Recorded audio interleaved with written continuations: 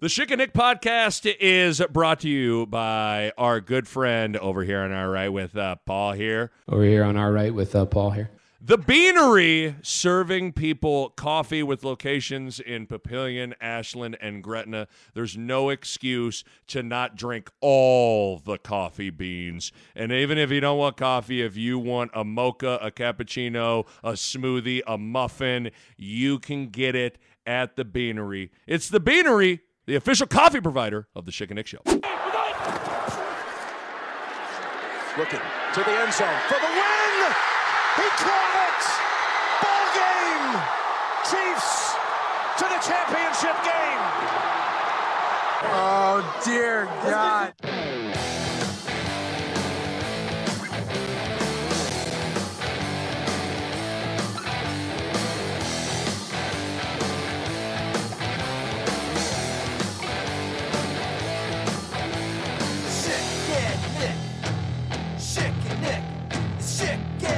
Show. Here we go. Man, I'm looking at a man. Just let me set the stage here. I'm looking at a man at 9:19 p.m. Central Time, so 10:19 p.m. Eastern Time, which is where this man happens to be.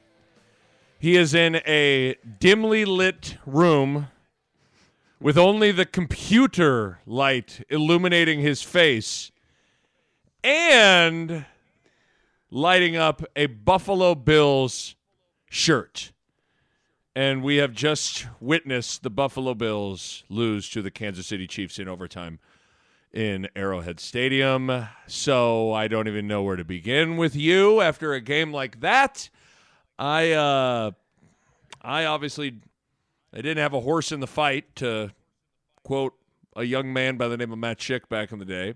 So I could just kind of watch that game and enjoy it for what it was, but I couldn't imagine what it felt like to have a said horse in the fight and come out on the losing end of that one. Are you doing okay? How are you doing? I'm going to here's everything that I said during the last, 2 minutes of the game plus overtime. Here we go. In succession. Incredible. Oh, my goodness. Unbelievable. What in the world? No way. It was all there. All of it. It was all there. All of it. Look, I keep telling myself I'm not going to care. And frankly, we joked about the fact that, what was it, last year, whenever the Bills were playing a game, and I was out watching I was at a musical. Yeah, right? You went to Wicked. I went to Wicked. You with went the to kids Wicked. during a Bills game. Yeah. Like, things are different, right? I don't care as much. But then, they're in the playoffs, and okay, all right, now, okay, night game. All right, now I'm invested. Kids are in bed. Okay, now we can settle in, and I'm watching this thing. And you just have flashbacks to the Music City Miracle in terms of how you felt because you're watching this going, oh, you won. And then, 16 seconds left, Music City Miracle, you're up by a point, you lose. This one, 13 seconds left, you're up by a field goal, and you lose. And it's one of those things like, I'm not, like, I'll be fine tomorrow, and I'm fine. I'm actually fine now. I'll be okay. But it's like you forget what it's like to be a fan. Right. Is this the most you've gotten? You're rarely a fan. How much is this the most you've fanned out in a really long time? Yeah, plus in a pickup pool, I had him plus 2.5. All right. So I kind of needed it. No, that's probably, even versus last year in the conference championship game with Kansas City, it's like, I can't believe we made it this far. And right. Kansas City was going to win that game, and you knew that going in. But this one felt different. This one felt, okay, this is the time to get over the hump. Well, so what? I mean, I don't even know where to begin. And I mean, we're not a Buffalo Bills NFL podcast here, but at the end of the day, I mean, that's on the short list of one of the most amazing football games ever. I mean, the final, full disclosure, I watched bits and pieces of it in the first half. Then decided to be a dad and got the kids ready for bed and all that stuff. And then I turn it on with about 2.5 minutes left. and I didn't miss it. I saw all the craziness, so I was able to watch everything that happened towards the end. I don't know, like, are you? Because in some ways you can be mad at the overtime rules. Are you mad at your defense? Are you mad at because I even texted a buddy at the end of the game and I was like, is this? I'm just asking the question, not to be like Debbie Downer on it, but like, is this incredible quarterbacking or is this atrocious defense? I'm not totally sure. Like, I think it can be both. I think both quarterbacks were on like an elite level, like zone, but I guess 13 seconds left and you let them get into field goal range. Like, how does that happen? Yeah, I think in games like that, the quarterbacks stress the defense so much that by the end of the game, you got nothing left. Yeah. You have absolutely nothing. In the third quarter, the Bills were down 2, and they didn't go for it on 4th and 1 at their own 35. And I tweeted him, like, what are you doing? Like, you went for it when it was scoreless at midfield, 4th down, first quarter, but now you're down 2. You've held serve, and now you're going to punt it away? Like, why would you do that? And the reason is because you're gassed. Like, your defense, the last time down, they went down and wound up kicking a field goal, but your defense gave up so many yards and were on the field for so long that not going for it there, and again, they wound up getting a long touchdown, everything, so score-wise, it was fine. But if they go for it there, get it, and then keep moving the ball down the field, maybe your defense isn't as, 10 fewer plays, right? Who the heck knows what that's like at the end? So that was kind of like game flow, where toward the end, you're like, when it got to overtime, I even tweeted, Harrison Butker, go to the showers. They're not going to kick you. Like, you're done.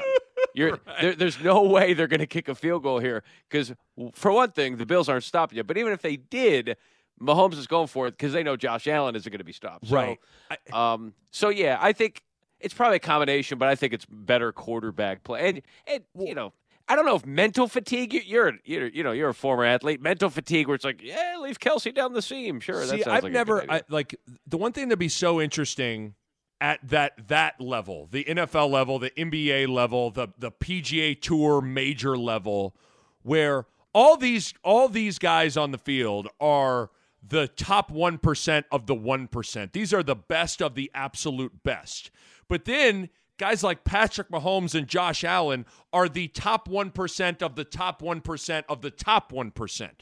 And I think, as I was watching it, I'm sure what you're saying, it's fatigue a little bit, but I also wonder if there's a little bit of, like, Buffalo's taking the field, their defense, and when you are staring at Patrick Mahomes, there's a mental level of feeling defeated before it even happens. Like, it had to have happened when you were taking on, not to compare necessarily Patrick Mahomes to Michael Jordan, but, like, I think when you're dealing with those elite level guys that are in the zone, I'd have to imagine on some level they felt like there couldn't have been very much. I'll put it to you this way: there could not have been very much confidence when Buffalo's defense took the field in overtime or at and same for Kansas City. Like, in the latter stages of that game, there probably wasn't a whole lot of confidence as they were lining up staring at Josh Allen, and I wonder what that's like, because I never got to that level of ever feeling like I looked across and saw someone like that. You know what I mean? Where you're like, oh, my God, that's the Evansville shooting guard. Oh, my God. He's got a purple ace up his sleeve, I'll tell you that. Let me tell you. What kind of purple aces does he have up his sleeve? This is incredible. Wait a second. These are the Drake Bulldogs. Whoa. Look at that. That's Jim Les. Oh, my God. This is nuts. This is crazy. Jim Les getting mentioned on a podcast. Because let me tell you, I guarantee Evansville didn't look at us and go, that's Nick Baugh. Oh, my God. I am terrified of Nick Baugh. But I wonder if there was a little bit of that. Don't put him on the free throw line. Oh, boy, I tell you. He may not be able to dunk right now, but he'll make 2 free throws. I mean, 13 seconds left. I think you're feeling pretty confident. Like, we're so close. All we have to do is that. But once you get to overtime, it's over. Like, once you get to overtime and you lose the coin toss, it's over. The score was 26-21 with 2 minutes to go. 26-21, Chiefs are up, 2 minutes to go. And your final score, 42-36. Like, unreal. Last 2 minutes of regulation, 3 lead changes, 1 tie, 25 points scored in the last 2 minutes. Allen and Mahomes combined, last 2 minutes of regulation, 3 passing touchdowns, 221 passing yards. And some of the plays they were making, too, let's be honest. Like, Mahomes is doing crazy things, but Josh Allen, like on fourth down, he's Vince Young, right? He's scrambling, but he's got great passing ability. You have to respect every aspect of his game. Right. And he's, in some odd way, and this is going to be a totally Homer statement, if you had to force me to pick either one, I mean, Josh Allen and his running ability, to me, would say, I mean, Allen for the next 10 years, but the win-loss record would tell you Mahomes right now is up 2-0, and when it counts in the postseason. And you talk about it being a game of inches. Like, had the Bills played I think it was a Monday night game against Tennessee earlier this year on the road. And I don't know if you remember, they tried to sneak it at the 1-yard line to punch it in for the go-ahead score and the win as time expired. The Bills were stuffed on that play. Tennessee wins. If the Bills score and everything else during the season, the win-loss goes the same, this game is in Buffalo. Right. This game is in Buffalo, right? Home field advantage. But you lose that game, it doesn't come down to that tiebreaker, and Kansas City hosts. It's crazy. And here you are. And so to your point about the overtime, I'm okay with the overtime. It's tough because when you've got, like, Mahomes and the Chiefs a few years ago with the game against the Patriots, Mahomes never got to touch the ball. The counter to it is, well, your defense is on the field, just stop them, like prevent a touchdown, and I get that. I do like the notion of, hey, if they score a touchdown, they have to kick the PAT. If the next team scores a touchdown, they have to go for 2. Mm-hmm. So you're only getting 2 possessions. If they don't score, or kick a field goal, next score wins, all those things still apply. That could be good. I don't know, because then you have to make a choice. Do we want the ball second or first? If we take it first, we can't go for 2. Like, right. I don't know if you want to restrict a team from being able to go for 2 if they get a touchdown. I don't know. It's all arbitrary. Yeah, and I don't necessarily. I mean, everybody's had a lot of overtime structure conversations, and I don't know that I've ever walked away feeling totally convinced that one argument or one set of rules is the best. I guess I think I'm always a fan of just putting time on the clock and playing it out.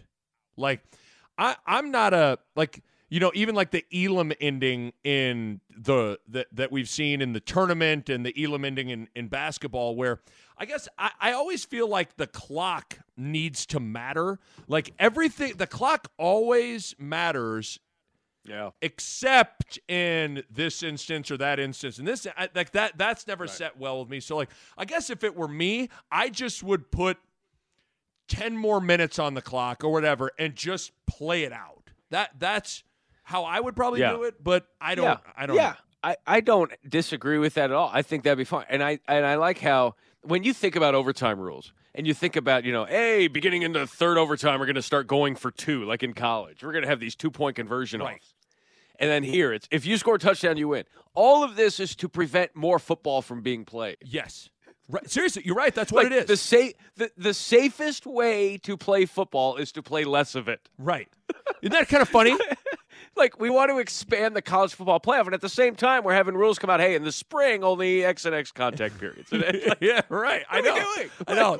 It's because that is one element of football that is different than basketball, for instance, is like there is a level of physicality and safety at play here of that you do need to save these players from themselves and try to minimize as much football to decide who wins said football game, which is a weird thing. But the one thing real quick about Josh Allen's performance, because I just, the 4th and 4, he scrambles and gets it.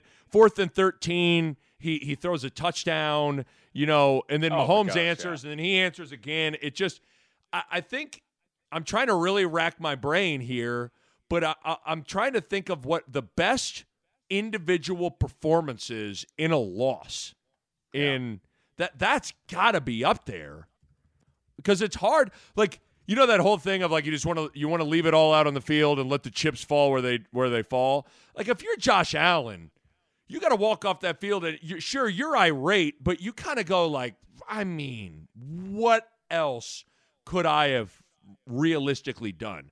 We were setting up, the only thing I could think of was what I thought was the best individual basketball game I ever saw a person play was LeBron James game 1 of would have been the 2017 NBA Finals. That was the J.R. Smith forgot the score, where he scored 51 points on Durant, Clay, and Steph, and he lost. And it's like, sometimes you can play the perfect game and be an elite player and still lose. And that's what kind of happened with Josh Allen. But man, what a great game. Yeah, Josh Allen was Bob May trading birdies with Tiger at the 2000 PGA Championship. That's exactly what it was. Tiger, I'm Tiger, I'm Patrick. Yeah, okay, it's over. Whatever. That's about as good as I could play, but can't do it. But the whole, Josh Allen, Patrick Mahomes, like, you think about these young quarterbacks, those two guys to me feels like Tom Brady versus Peyton Manning for the next 10 years. Yeah. And the teams and leagues are only as good as your quarterback play. And if that's the case, I mean, my goodness, are we going to be a spoiled bunch of NFL fans? And you know what else we learned over the weekend? Is just how important special teams are and how much they are magnified in big games and in the closing moments. Mm-hmm.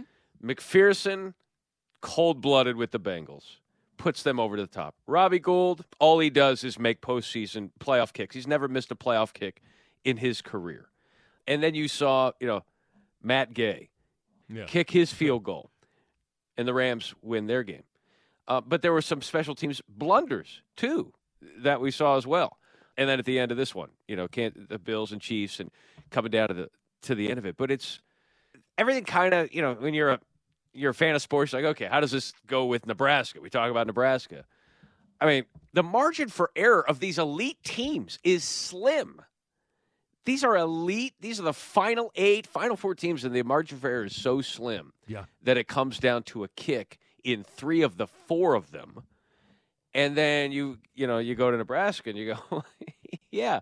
I mean, how much more important are these kicks and how are these specialists that Scott Frost is trying to find? No, you're right. I mean, because it's funny you say that. As I was watching these games over the course of the weekend, I even though we talk Nebraska football every week, I still think there's that radio 16. There's still that 1620 The Zone radio host inside of both of us, where we're always kind of, at least for me, I'm always viewing things through a Nebraska football lens, and how can I relate this to Nebraska football? And you literally took the words right out of my mouth. I mean, I think if you're Scott Frost and you're Bill Bush, like, I think in your first meeting with your team, you could say, guys, look, did you watch these games this weekend? Show the clips. Show the clips. Show the clip and say, this stuff is the difference between winning and losing in the NFL. It's dang sure the difference between winning and losing in the Big Ten.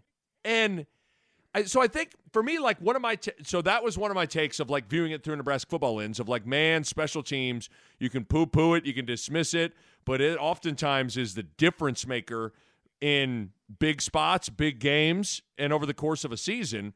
And then the other thing is, and this isn't to say that the better quarterback won every game, but I also think you're always reminded when you watch NFL playoff games, just at, like, if you don't get the quarterback right, it ain't going to work. Like, outside of Jimmy Garoppolo. Outside of Jimmy G. I mean, he's probably the one that is, because even it ain't like Stafford is a stiff. You know what I mean? Like, Stafford can play, and but it goes to show you, even, there's been the little there was the note floated out there about Zach Taylor that, if I'm not mistaken, I thought it said he was 6-25 in his first 2 years as the Bengals coach. Right. And then here comes Joe Burrow. They were 2-14 2 years ago. And so all of a sudden, everything's different. Everything is different. Is Zach Taylor any better or worse of a coach? Probably not, but he got the right quarterback. And to relate it back to Frost, and I think if you look at any quote-unquote failed football tenure, is college or pro, I guarantee you more often than not, the number one common denominator that bonds every single failed football coach is they never got the quarterback right. And that's the other thing about this situation with Scott Frost as he enters into a hot seat season of like the importance of Chubba Purdy and Casey Thompson and making sure that one of those two guys is his quote-unquote Joe Burrow to put him over the top. Not saying they got to be all world, but they got to be good enough to get them over the hump in these big spots, which for as much as I was an Adrian defender and as talented as he wasn't good enough to get them over the top in the big spots. Even an Aaron Rodgers who just cannot perform in some of the, he's got the Super Bowl, but in these moments he just continues to, 6 straight possessions without scoring. Like how does that happen with Aaron Rodgers? I don't care what the weather is, you're Aaron Rodgers. I know. Right?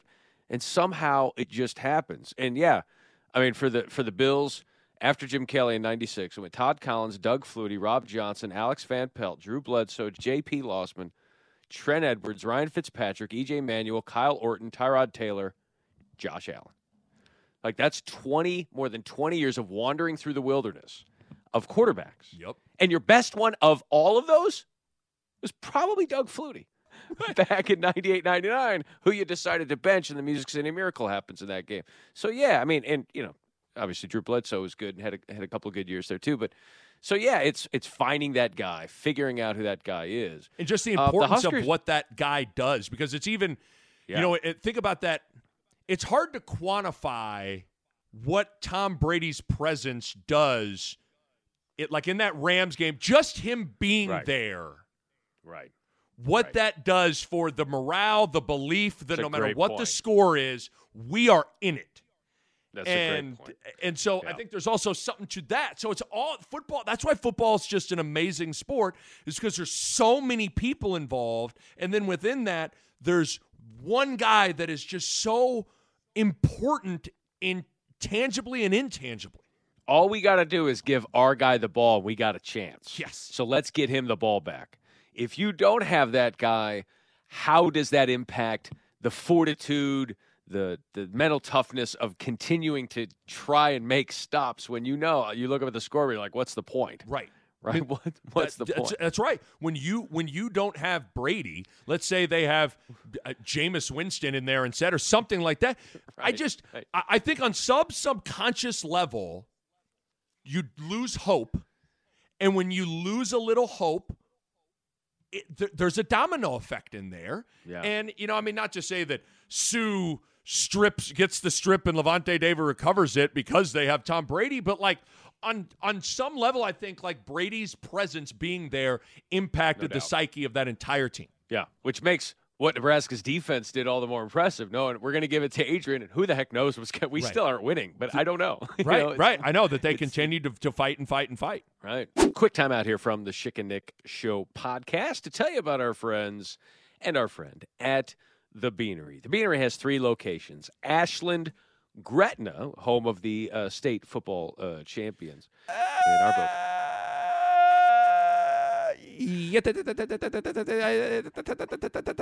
I vacated.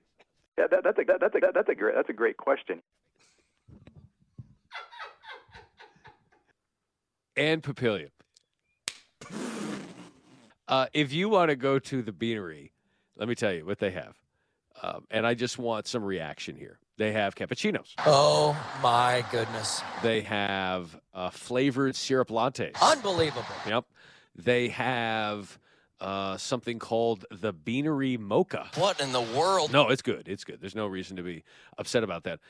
They have the brewed coffee with a shot of espresso. Okay, that's not really right. But you know what? If your name is Jacob and you go to the Beanery, no matter what you order, Jacob wins! Jacob does win, and you can win with all kinds of drinks.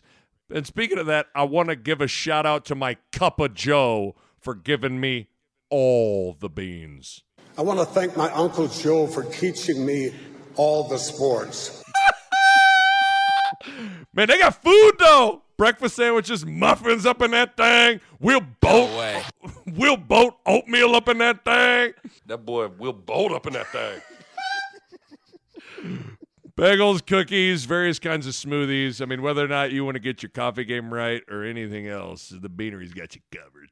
Oh, they got everything you need. Again, get the Chick and Nick drink. It's a butter pecan caramel latte. You can get it hot or iced. And on the way out, Bo, how do you like it? I don't mind it being a latte, but it's got to be hot. Thank you for your contributions. It's the Beanery, serving people coffee. What did you think? You know, Zach Taylor's a good coach. He was a good quarterback, too. He was. At Nebraska. It was late in the season against Connecticut. I got in the game, they called my number. What can I say? I came through in the clutch. But, Zach, when you came into that game, Wake was down 51-17 in the fourth. Hey, that's besides the point. I watched it. Well done. That was from 2005. You hadn't seen it until we posted it, and thanks to Joshua Gear from KETV for putting that on. What were your I'm interested in your impressions of a story you didn't see in 05, and here we are 17 years later. Right. And you see the story with myself and Zach Taylor, which you can find on Twitter, on YouTube. Well, first of all, it's a really funny story. It was really well done. And as I'm watching it for the first time ever, I felt like I had something in common with Zach Taylor because I was at the epicenter of a silly little 4-minute bit that Matt Schick had to play on KETV. But I guess one of my main takeaways, I mean, Zach was great. He actually had a really good, dry, like, humor about the whole thing. But one of the things that's amazing about you, because somehow you have a way of convincing athletes who are more self-conscious than you think and want to maintain that level of confidence and always want to put themselves in the best light. You convinced Zach Taylor, you convinced me to, like, hey, let your guard down, make fun of yourself, and it'll work out. That's not the easiest thing to do. Because you did that with me as, like, the ultimate Creighton bench warmer that make, you know, because it was my transfer year and you know, when the whole punchline was you were the most important player because when you didn't play, they were really good, which was like 12-3 or whatever the record was. But when you did play, they were 500. 0-0, which is hilarious. And then you convinced me I'm like tying Anthony Tolliver's shoe. I am getting water for Dominic Bishop. You know, you convinced me to do all the things that athletes don't do. You know, like if you're a real baller, you don't do that, man. You know, like and Zach Taylor could have been that guy. Have been like, man, I'm people just don't know yet. I'm the man. I'm the quarterback. I'm gonna be the guy. I don't make fun of myself. I go, you know, shred people on the field. And so alphas, right. And so I guess this maybe isn't what you're looking for. You're looking for more funny things within the story. But I guess I took it away from being like, you have a way of getting people to make fun of themselves, which is not an easy thing to do for anybody, let alone athletes, when they're at a stage in their life. Like Zach had not become Zach Taylor yet. He hadn't become the starting quarterback yet, and he hadn't taken a snap when we did this story. And taken a snap. I hadn't played I hadn't taken a shot for Creighton yet. Like up until that point, I had done nothing in my college career. You know what I mean? Like I had done zero. Not to say that I did anything special after this story necessarily, but like I made a shot or two. Like, but I guess, you know, like those are I was looking at Zach. I'm like, man, this is think about this crossroads moment in his life as he's now arriving at Nebraska and where this journey was going to lead him on. And now we know where he's at with the Bengals and what happened at Nebraska. And he was willing in the moment to make fun of himself and not take himself too serious. And I think you have, and I don't know what it is necessarily because it convinced me back in the day, but like you have a way about you of letting people Hey, it's okay to be goofy. Hey, it's okay to not take yourself serious. Hey, it's okay to laugh at yourself. Just trust me. Zach trusted you. I trusted you. And I thought the story was great. That's actually pretty interesting insight because I hadn't really thought about that. I do, in this vein about it, I do think that if I was doing let's say I'm that age, but I'm doing it today, I think athletes would be much more hesitant to do any of this stuff because social media has changed the game where the brand of the athlete is so much more important that they're not going to risk it by putting it in the hands of like a local sportscaster, let alone anyone in the media, to have fun with them and self-deprecating. Back in that day, we had the internet. We posted stuff like this on KETV.com, but YouTube wasn't really a thing. Twitter was not even around yet. Facebook was only for school, right? So for .edus. And so there wasn't any of that. And if you didn't catch it on TV, you didn't see it. That's exactly right. That's exactly right. It was still that. And so I remember going to, I remember going to, and I'm trying to think about how the story came about. I don't know if it was Keith Mann who kind of related to him or whatever, but I had the script in hand, and everything that you see there is just, 3 or 4 pages on a Word doc that I printed out for me and him, and he's looking it over. I can't remember if I talked to him earlier that day and said, hey, do you want to do this? Or if Keith Mann related to him, and because it takes someone to sell somebody on it. Yes. And Keith trusted me, got to a point where I just said, hey, I want to do some of these things. And once you do one, then he helps, like, okay, now right. We see this. Like, I remember Bill Callahan, the word was Callahan saw the story, and he was surprised and liked it. And that was kind of like the green light. I don't know if Bill Callahan had to sign off on that story with Zach Taylor, but I do remember, like, once we got a lot of green lights, like we took Lane Kelly, who's the long snapper, now married to Danny Busboom Kelly, head coach at Louisville Volleyball. She was a volleyball player at the time at Nebraska.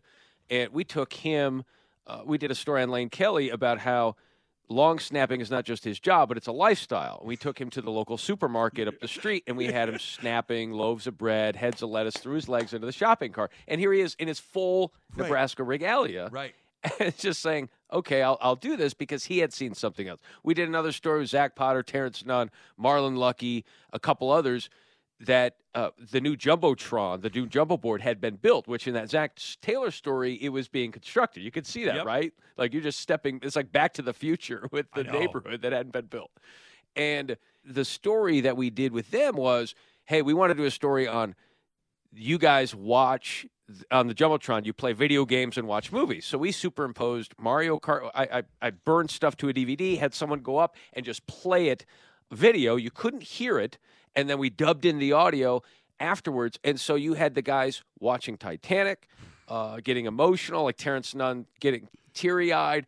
And you're convincing these guys to do these things where as they're doing it, I'm thinking to myself, like they're Marlon Lucky and Zach Potter are playing Mario Kart, like on N64 or whatever, talking trash. And as they're doing it, I'm thinking, I can't believe they're doing this. Right? I can't believe we're getting this. Like the Carl Pelini, Bo Pelini story that's online with Carl Fentz. That was a story that when I said to Keith, who on the coaching staff can we get on the phone? He goes, you know who'd be good? Carl. I said, okay, now that I've got the guy, let's work on the story. So I wrote out the script and did that. Is Carl free?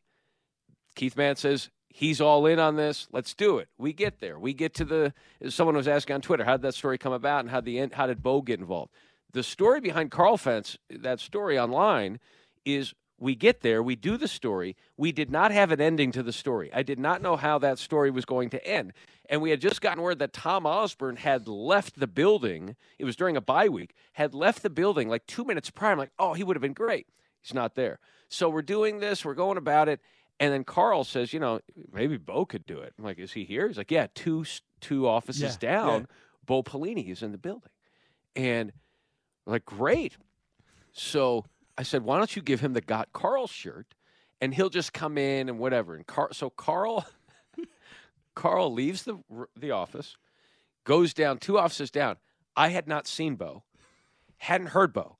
But the first I hear of Bo is Bo laughing really hard when Carl explains it to him and gives him the shirt. Right.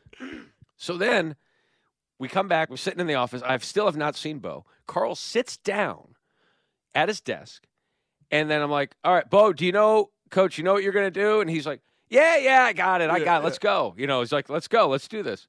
So the first time Bo walks in with the Got Carl shirt on, Carl and I look at him, and it's the first time I've seen him. Oh, my God. And I turn around, and Carl and I just start laughing. So I'm like, okay. And Bo's like, what? And I go, we got to do it one more time. Now I'm ready. Now we're ready.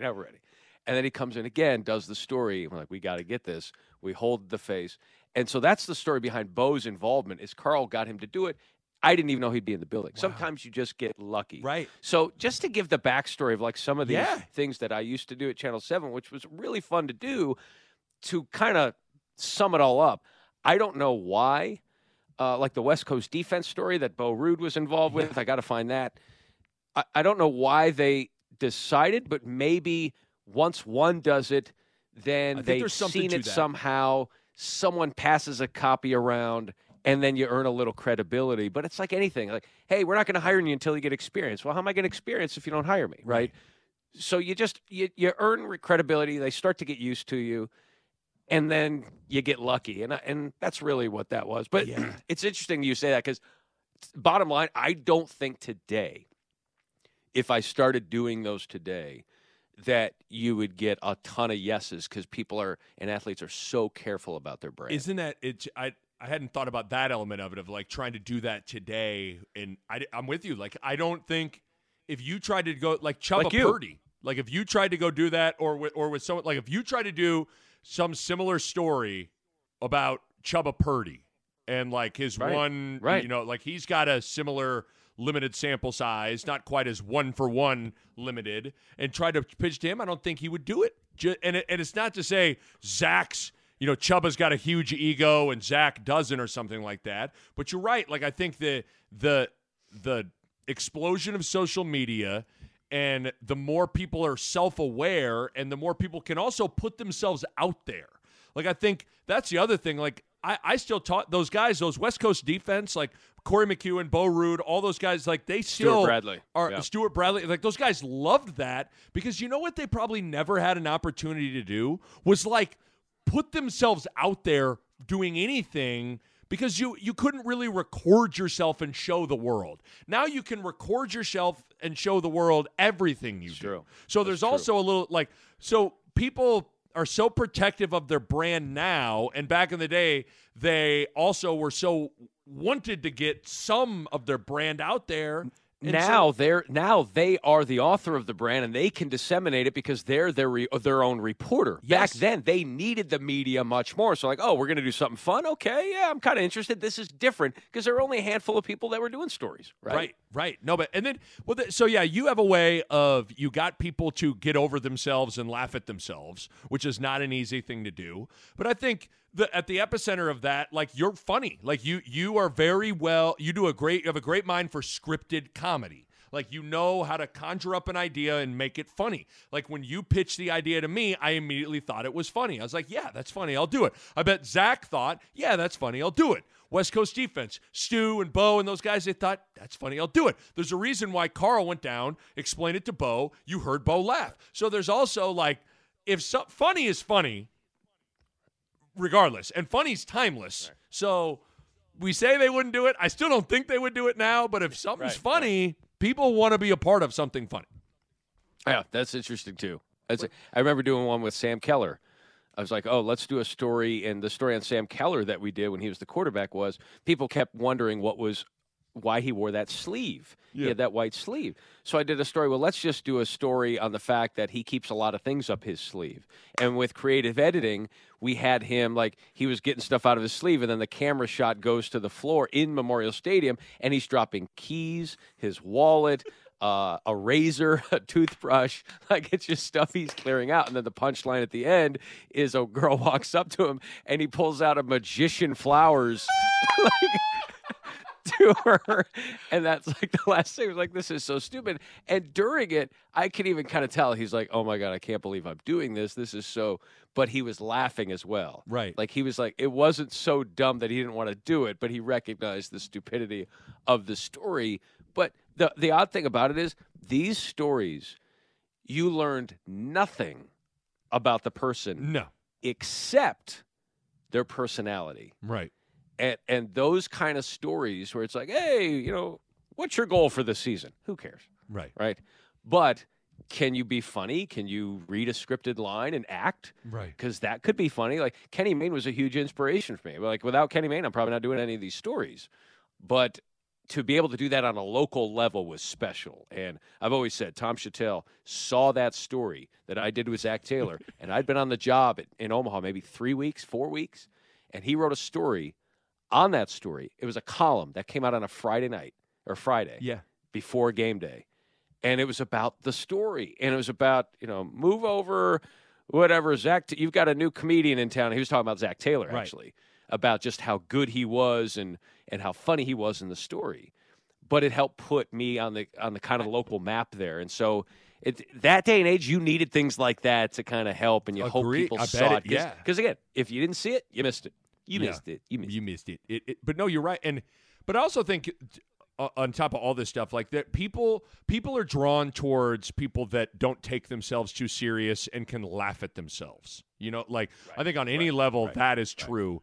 But as we're kind of talking about this, like a lot of what you did were longer versions of a This Is Sports Center sort of thing. The Sports Center commercials. And what's interesting, and forgive me for not knowing, but I feel like Sports Center used to be a bigger deal back in the day, and Sports Center is not as big of a deal now as it once was. But like, are they still doing new This Is Sports Center commercials with the new age athlete? Not as many, but to your point, like those commercials are what a lot of those athletes got known for. Right. It's like, oh, you're in that one Sports Center commercial, right? I remember you from that. Yeah, that's a good point. I guess to have a real life example of like, I don't know if athletes would do that in 2022. Like, I don't know. Does Ja Morant want to do a This Is Sports Center commercial, or would he rather just have his own production company do something if they want to put some content out around him? You know what I mean? True. That's true. I don't know. And the tough thing about college athletes, too, is they're new all the time. So you have to, you keep having to sell yourself to them. Hey, I've done this with who? I'm new here, right? Right. So that's a big difference. I remember doing a story on someone, Creighton women's basketball player, who played at West Point Central Catholic. And they had won 100 games while she was there, never lost. And when they lost at Creighton, it was like her first loss she'd ever experienced. And we did a story on how life just isn't fair. Because and she looked deadpan at me, and it was a story about how it's just tough and things just haven't gone her way, right? And she got it, right? I can't remember her name. I'll have to find. But anyway, as time goes on, maybe we'll try and dig. No, that's interesting though. It was a great story, but that was my prevailing thought was like, and maybe it's just because you got me to do a similar story like that, but I was just like, man, it's amazing to think about like his stature now. Like you're watching him and like, dang, this is the Cincinnati Bengals coach who's in a conference championship game now. They went on to be the Big 12 Offensive Player of the Year, and look at him willing to make fun of himself. Well done. Like you go back to that point, you say 17 years from now, you're going to be coaching in an AFC championship game. And I'm going to be hosting a Schick and Nick podcast. Who's winning here, huh? And we're talking Who's about winning? Check and mate. Check and mate. Zach Taylor. All right. A couple of things before we get out here. It is late. Kids are going to school tomorrow, so my wife is saying, please wrap up. So I am going to wrap up here. My office is my bedroom. Get a lot of work down there if you know. So anyway, sorry, honey. This was a tweet from Mike. Mike tweets this at the Schick and Nick Show. He says, my son does this whenever he hears someone say, remember. Here is the audio. And I think it's the wife sitting there. You can see her in this video just saying the word remember. And here's the kid. Do you remember?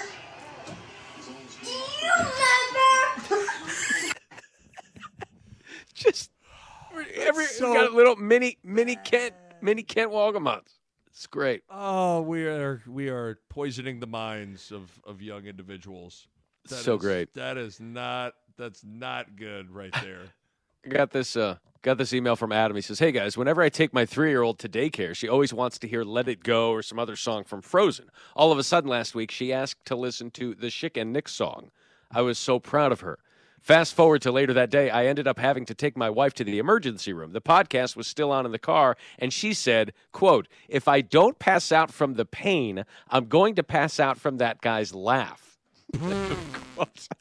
He goes, "I'm happy to report my wife is fine, and you have a listener in one of the 2 females in the house, the one being 3 years old, but we all knew that was the targeted demographic." 1,000%. 1,000%.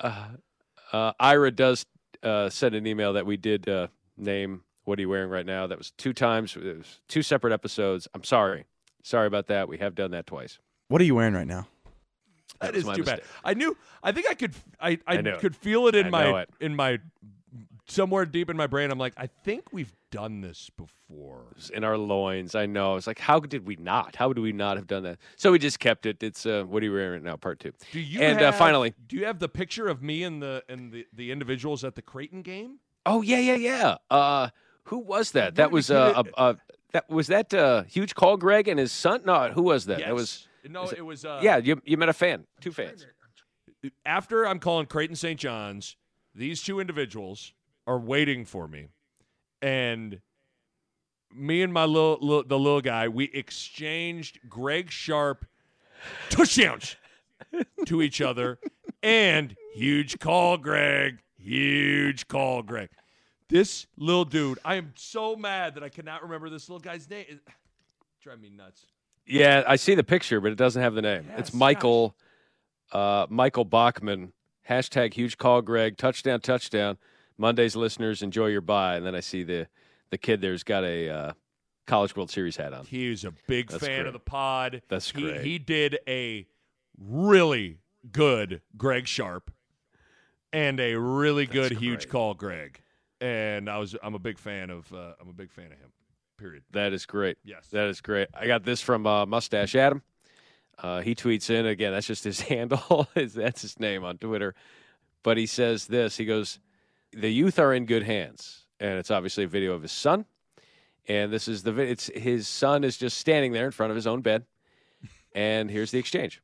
"What's going on, Bubba? What's going on, Bubba? What's going on, Chubba? What's going on, Chubba?" What are we doing? What's going on, Bubba? I don't know what we're doing to people, but I'm here for it. I like it. I love it. I love that like it's it a been. lot. There's nothing more hilarious than the fact that this show somehow resonates with children. No doubt. I mean, the demographics are young, but that just means they're going to get older, and we're going to be 80 years old, and we're going to hit our target demo when we're 80. Right. That people like that 25-54, 18 to 54, like 18-45 demo. We'll hit it when we are really old, and then we'll be making the big bucks.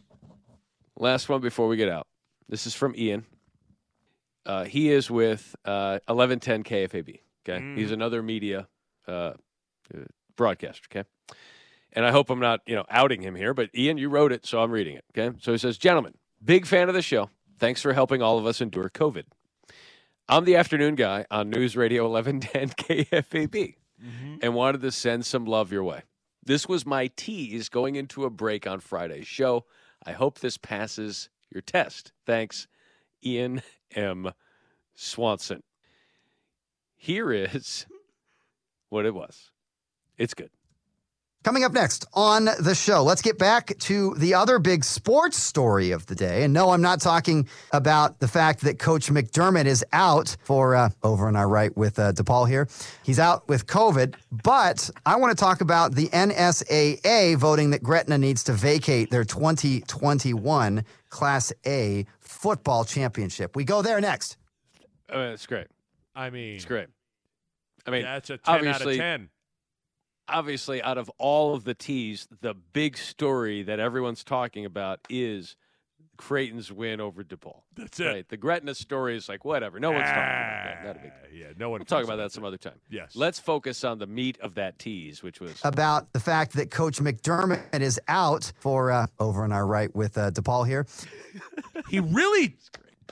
He didn't allow for referencing the show to totally derail. Like, he kept the tease going and then teased the Gretna thing.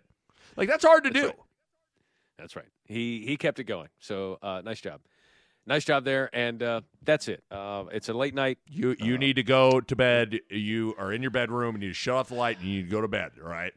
I got to dry my tears. Yeah. Apologize to my wife. Sorry. And, Sorry about your Bills, Doug. Sorry. Tyler McKinney, hey. does he have any thoughts on Patrick Mahomes and overtime? You know what? Tyler, why don't you speak for the rest of Bills Mafia? We're out. I'm not happy about that. Schick and Nick. Yeah. Schick and Nick. Yeah. The Schick and Nick Show. Yeah. Here we go. Schick. Yeah. Nick. Yes. Schick. Yeah. Nick. Yes. Schick. Yeah. Nick. Yes. What's going on, Bubba? What's going on, Bubba? What's going on, Bubba? What's going on, Bubba? What's going on, Bubba? A Huda Media Production.